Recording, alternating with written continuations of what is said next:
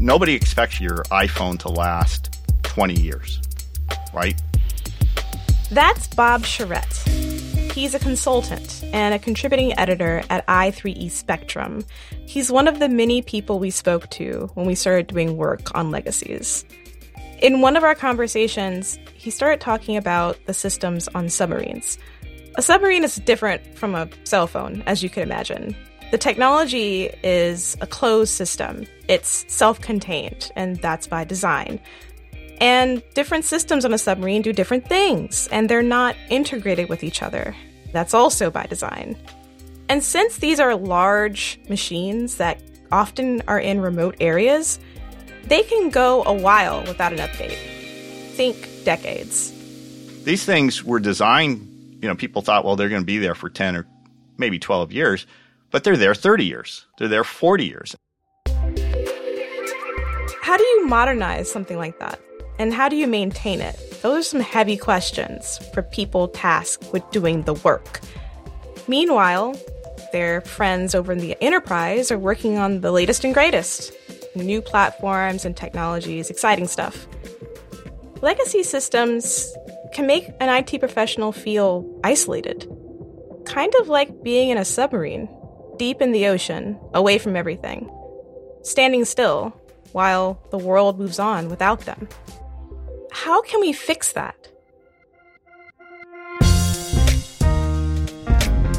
This is Compiler, an original podcast from Red Hat.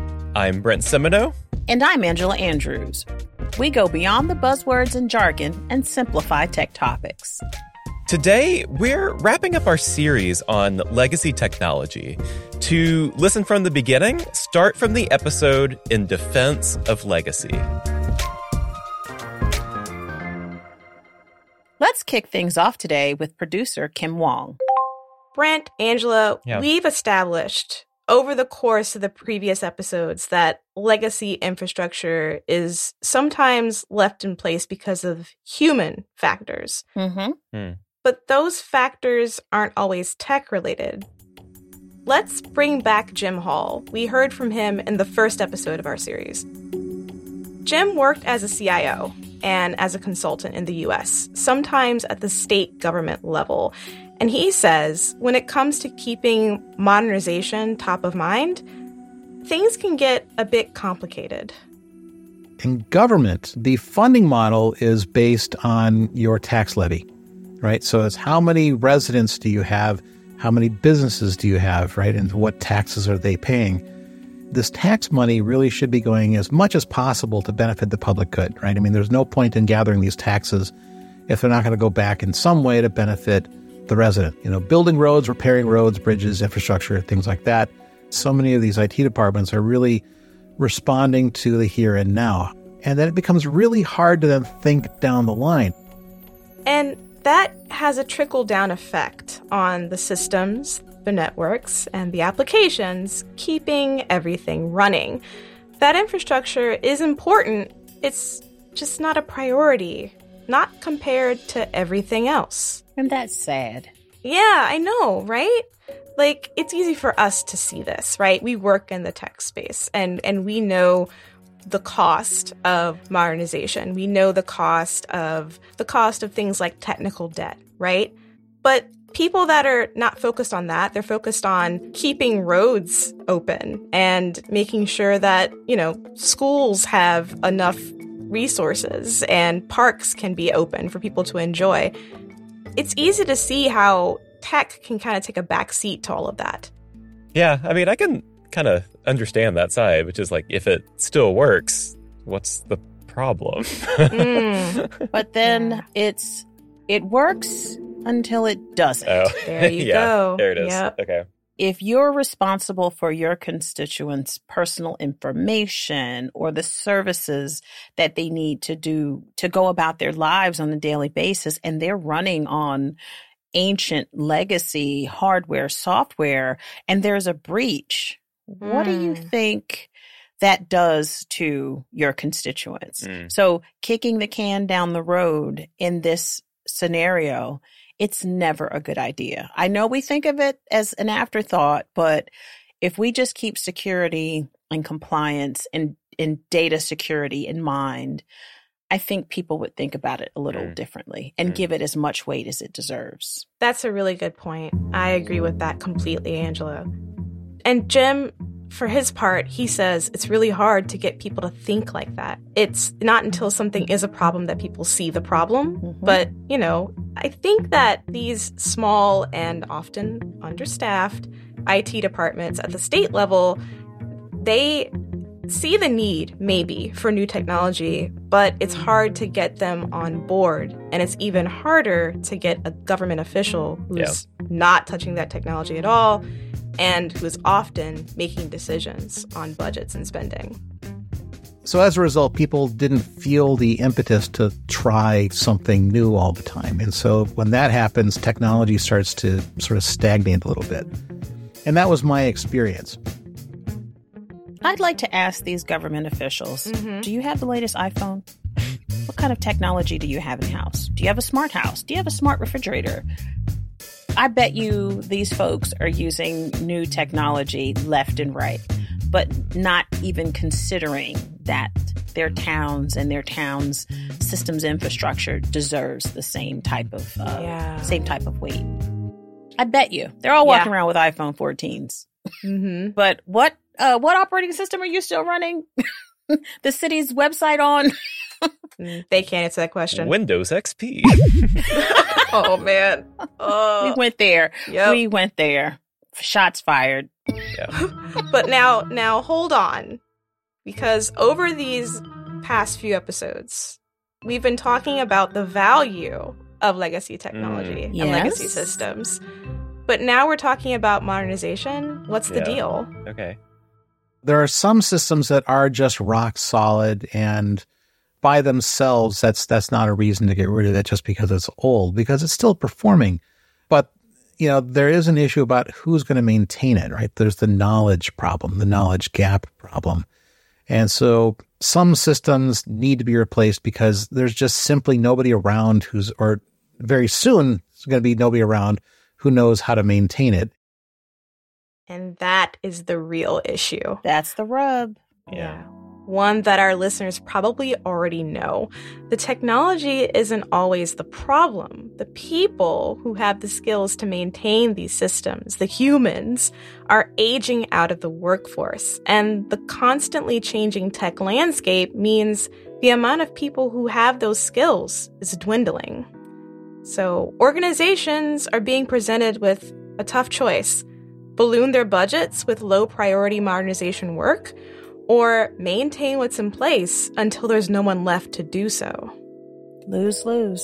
Oh, I would not want to be in that situation because, like you were just saying, it's a lose-lose. Like you can't. It feels like you can't win here. Time may make the decision for you in this case. Yeah. And it's not just general knowledge that's on the line. Here's Bob Charette from the top of the episode. Sometimes it's a limitation of the technology itself, the limitation of the hardware, a limitation of the software. But some of it is because that was experience that was gained in how to actually make this stuff work. People would have shortcuts, or they'd find there were a lot of times that the people had used these undocumented instructions. And now you're trying to say, okay, well, how do I accomplish that with that with that instruction that's not supposed to be there? And in some cases, the hardware manufacturers actually allowed them to stay and made them documented. So you work on a system long enough. In this case, Bob is talking about the submarine systems that he worked on back in his career. You become a living document of its many quirks and unfixed bugs and additions. And some people like that. Angela, we've talked about this before on the show, where you have someone who's worked somewhere for so long that they're like a walking, talking documentation. All up here. Some people like being like that. Yeah. But if you don't count yourself among them, and that's not your ideal job, that's not what you want to be, it can be tough, especially considering how many people break into IT in the first place. Right, everybody wants to work on the new software, the new thing. people who work in maintenance are often looked down upon by their peers while you're working on maintenance. Yet, without those operating systems, your business goes away. And at the same time, lo and behold, almost every undergraduate who comes out of a computer science or computer engineering course of study ends up working in maintenance, because that's where the need is, and that's where the systems are. No matter what, it seems. Mm-hmm. I think you do have to have an understanding of how things work and the underpinnings before you go on and want to do the new. I think about, we talked about this on the frameworks episode, right? Where you really don't want to jump into frameworks because you don't know how the language works underneath. So if something breaks, you really don't have an understanding of it. And I think there's a lot of weight in taking that step back and kind of understanding how things tick before you jump into it. For me, I feel like there's two things happening here. There's like that person who's coming into their IT career who is being tasked with maintaining this older system, or maybe older hardware in this case. We talked about hardware in this series too. And they want to work on the new and exciting thing, not just because it's new and exciting, but that's kind of where the majority of their learning, their education was. Like they got taught the latest and the greatest because, as we've talked about in previous episodes, there are many places in academia where they just don't teach about these older programming languages, older systems. It's just not taught anymore. So your expectations are kind of off, and that's what leads to that kind of feeling of being left behind or isolation. You're being stuck in a basement with a bunch of old dusty servers while your friends are out there living the life, working on the latest development tools, frameworks, all of that. That's what I feel like is going on here. I wonder, how do you come to terms with that if you're new in technology and you're longing for the opportunity that your colleagues are having? But if we think about it, we all have to start somewhere, especially if you're trying to get into technology. I think any foot in the door is a good foot in the door, and then you can kind of make your way from there. So I wouldn't discount those beginning jobs, and sometimes they seem a little mundane, or you're not doing all the cool stuff, but it matters. It matters in the company that you're working in. It matters in the grand scheme. So if you think of it that way, your work matters, and it's an integral part of what's going on there. And you can use that experience to take it wherever you decide to go. I think that you're on to something, Angela. Maybe it's just a matter of reframing the situation. I wanted to hear from a younger technologist who had these experiences, and we're going to hear from her next. Hi, I'm Jeff Ligon. I'm the Director of Engineering for Edge and Automotive at Red Hat. I'm really passionate about bringing open source innovation to edge computing. There's so much potential out there, and so many different devices and use cases, from cruise ships to in-store kiosks to factory floors, from cell towers to literally outer space. No all-in-one edge computing solution could possibly handle every operational or technical challenge, so Edge needs the interoperability of open source. It needs radical collaboration with partners and constant innovation from the upstream community. Red Hat's Edge portfolio brings all of that together, with proven platforms that are consistent from cloud to edge, so customers can support their most challenging use cases without lock-in. Find out more at redhat.com/edge. My name is Olivia Huang. I'm part of a site reliability engineering team in Red Hat called AppSRE, and we manages Red Hat SaaS services that run on OpenShift Dedicated. So we were talking about reframing the conversation around legacy technology. And I spoke to Olivia here about her experience in academia versus her first actual job. As a side note, I just want to say we're not related. Thanks for clarifying, Kim Huang. No problem. At school, you get exposed to mostly cutting edge technology, the newest possible.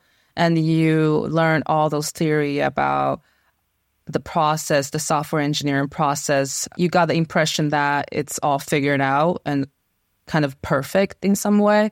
But after I joined the industry, I quickly found out that's not the case. How surprising is this? Not at all. Not at all, I would say. Not at all.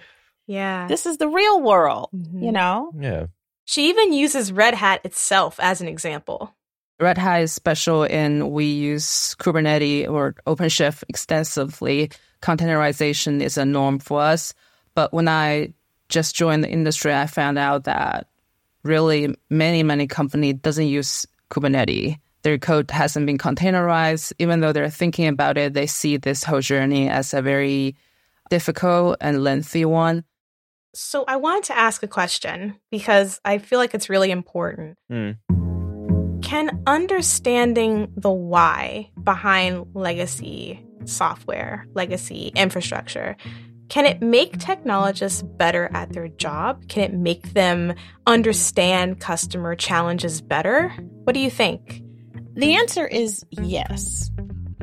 Does it help them understand their customers better?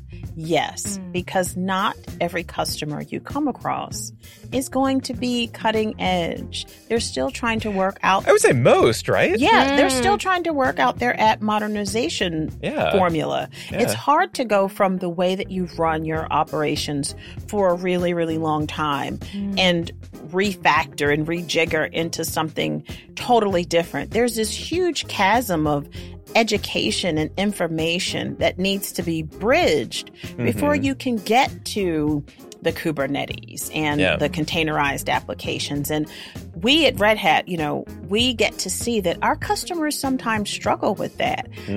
You have to understand, meet your customers where they are. There is a pathway. You just have to show them. This is how you do it. It's not easy. It might not be glamorous, but the end result is what you're looking for. I would also assume, and Angela, you can tell me if this is correct, but that it's not like an on-off switch, where it's like, you flip a switch and there's like, oh, modern architecture, Exactly. or like whatever it is. There's like, it feels like there's probably like a relatively slow evolution towards more modern. It is piecemeal, and you have to inch along. You do the low hanging fruit. You test, you see if it works, and then you bring more and more along. And there's a lot of learning. There's a lot of training that has to happen. You have to retrain yourself. You have to retrain how people think. You have to retrain how people do their work, because moving into, this modern application development world might be a whole site different from what you were used to. If you were doing waterfall and it took forever for things to get upgraded, and you're trying to do things, with modernized application architecture like containerization, well, things move so fast. The whole pet versus cattle thing. You really have to understand that you don't have to be wedded to this. It's okay to move forward. And that is a whole mind shift. And your organization has to be ready for that mind shift, ready for that transformation. And it does take time. This is always something that I've wondered about, Angela. Do you ever actually get there? Is it the case that like maybe the goalpost just moves farther out every time? Like it's still moving. Yeah. It's still moving, but that's okay, because that's what technology does. It's constantly evolving. Yeah. Most of us aren't on the bleeding edge. We're just trying to, again, maintain, keep the lights on, do things, make do with what we have. But you're right. The goalposts are constantly moving. You just can't lose sight of them. Yeah. That's the thing. So Olivia understands the challenges companies face when updating applications, to both of your points, and migrating to platforms as well. She's learned this lesson in a very short amount of time. A lot of software and a lot of applications need to be running at real time, meaning you can't really take it offline, say a day or two, and refactor or use a different technology to replace it, which is not realistic. And when you think about having to actually do a migration instead of shutting it down and getting it ready, then turn it on, the migration is way more complicated. Every industry is different. Every company is different in their journey. So just like you said, it's not just an on and off switch, Brent. She said it. It's a journey. And the journey is different for everyone. Of course. Exactly. How do younger IT professionals ditch these feelings of being left out or being left behind? Maybe, as what we were saying before, it's just a matter of reframing the conversation. Even though there are new technology, there are fundamental pieces about computer science and networking operating system is so fundamental. It really hasn't been like fundamentally changed for a long time. And understanding why an older solution is in place can go a long way. I would say try to keep an open mind and be empathetic, because there is always a reason for a legacy technology or code to exist in the first place. Try a little bit to understand the why and the how it got there. That way you learn more than just look at it and say, this is way too old, way too not excited for me to learn from. Yeah, she nails She's it. right. Yeah. She does. And I will have to say that it's not just young IT professionals. It's people who are pivoting into our space. That's right. Oh, yeah. Who are learning these new technologies, and maybe they're, whatever sector they came from, they're used to using technology X. Yeah. And they're coming here and learning this new technology Y, and they get their first job and it's like, hey, wait a minute, this is not what we learned in class. What are we doing here? So we have to understand that sometimes you do have to take that step back and say, not everybody, maybe where they worked before, they were used to using legacy technology. So they kind of understood it to a certain extent, and you have to bring that with you. And there is a level of empathy that we all have to have with these organizations that they don't want to be here. There are a lot of factors. And if we can kind of appreciate that this is where we are now, we're trying to make steps forward. Understanding the older technology is always key, because that is always the foundation for what's moving forward. If you don't know that, you really don't have a great grounding in the modern stuff, I think. It's a good point. So I wanted to bring this up too, because over the course of the series, Johan and I have really struggled trying to even define what constitutes legacy technology. What is it? What counts? What doesn't count? And Olivia also has this struggle. We look at some of the so-called legacy technology today. It was merely released maybe 10 years ago. That really isn't long enough to call it legacy. Things are moving that fast. Yes, they are. And it's going to continue to multiply. If we think about, how small hard drives were back in the 60s, and, we look at where we are in 2023 and it's like, wait a minute, that's 4 terabytes on this little thing that you can stick in the side, So it is moving at such an exponential pace that just because it's 10 years old doesn't necessarily make it legacy. It is still functioning in spaces, and there's innovation happening on these types of platforms as well. So age is not the determining factor, I will say. Yeah. And, no one can predict when the new thing becomes the old thing. Nope. Right? It's going to happen, though. It will happen. Yeah. It's just a matter of time. Even though you might introduce a new technology to replace this one, you might have to do it again in 5 years. Ain't that something? I'm laughing because it's true. Yep. It never stops.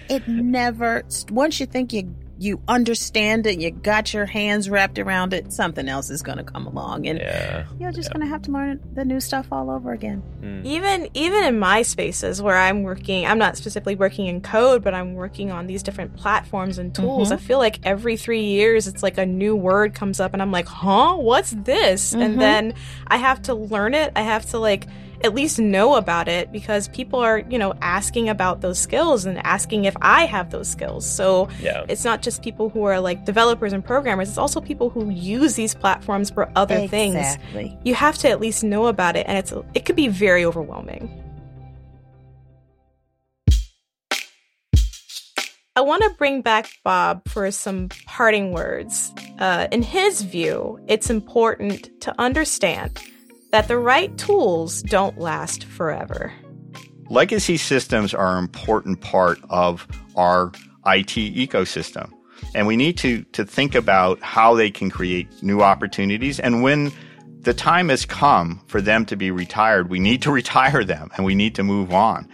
Right? The idea would be, if we really could build systems that were, in essence, throwaway systems, right? Systems that we could build, they had a very finite life, say 7 years, 10 years, and we captured the data and we could capture the functionality, and AI might be able to help us do that, then we wouldn't have this issue because we could continually refresh them at a economic rate. Know when to hold them, know when to fold them. Know when to fold them. If only you could know, though. Yes, if only you could know. It's not that simple, but he has a point. It's also important, though, for technologists to have empathy and to form an understanding of these legacy systems, these languages and tools. For Olivia, that understanding is important to move forward in one's career.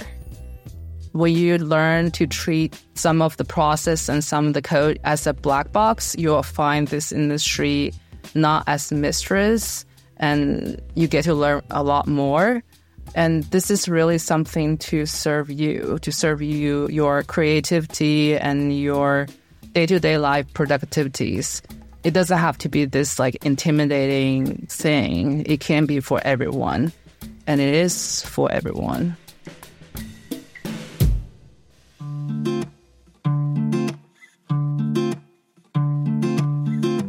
So, Kim, Angela, this is the last episode of our series on legacy technology.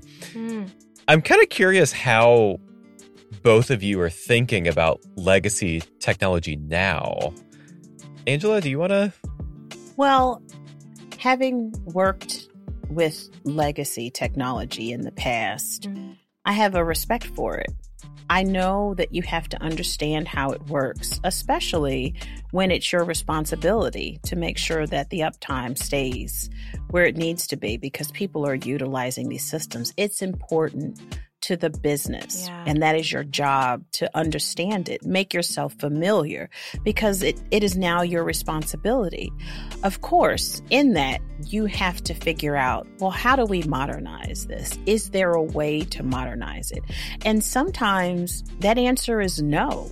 Sometimes it's maybe. Sometimes it's flat out, oh, of course, we can move forward. But you, if it's your responsibility, you have to figure out, is it something that we have to deal with? If so, how do we make it resilient? How do we document it so people know what to do with it? There's a lot that goes into supporting all types of systems, but we're specifically talking about legacy.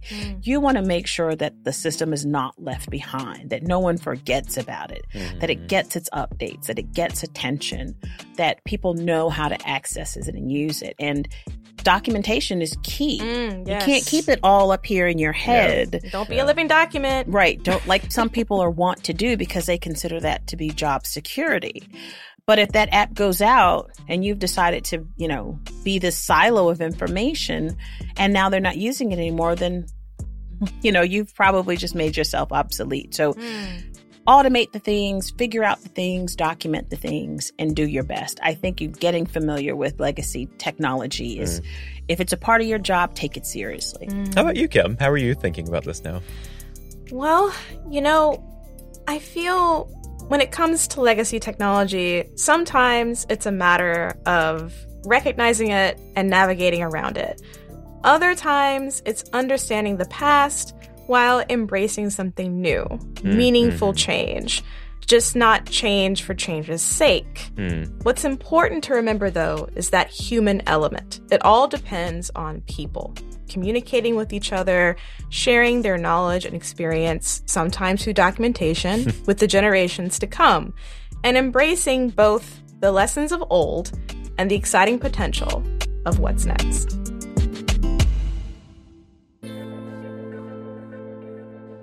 So, what did you think about this episode? We would love to hear your thoughts. If you're catching this in the middle or somewhere, go back to the first episode in our series, In Defense of Legacy.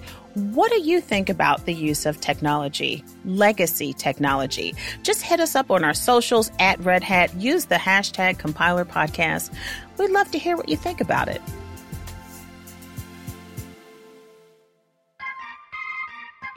And that does it for this episode of Compiler. Today's episode was produced by Kim Wong and Caroline Craighead.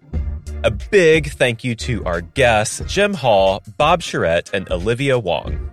For Victoria Lawton, podcasting is all about the public good. Building playlists, sharing memes, things like that.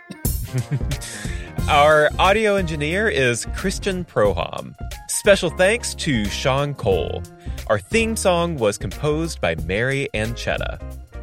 Our audio team includes Lee Day, Stephanie Wunderlich, Mike Esser, Nick Burns, Aaron Williamson, Karen King, Jarrett Oates, Rachel Ertel, Devin Pope, Matthias Foundes, Mike Compton, Ocean Matthews, Paige Johnson, and Alex Trabulsi. If you like today's episode, please follow the show, rate the show, leave us a review, and share it with someone you know. It really does help us out. Until next time, thank you. Bye. All right, we'll catch you next time.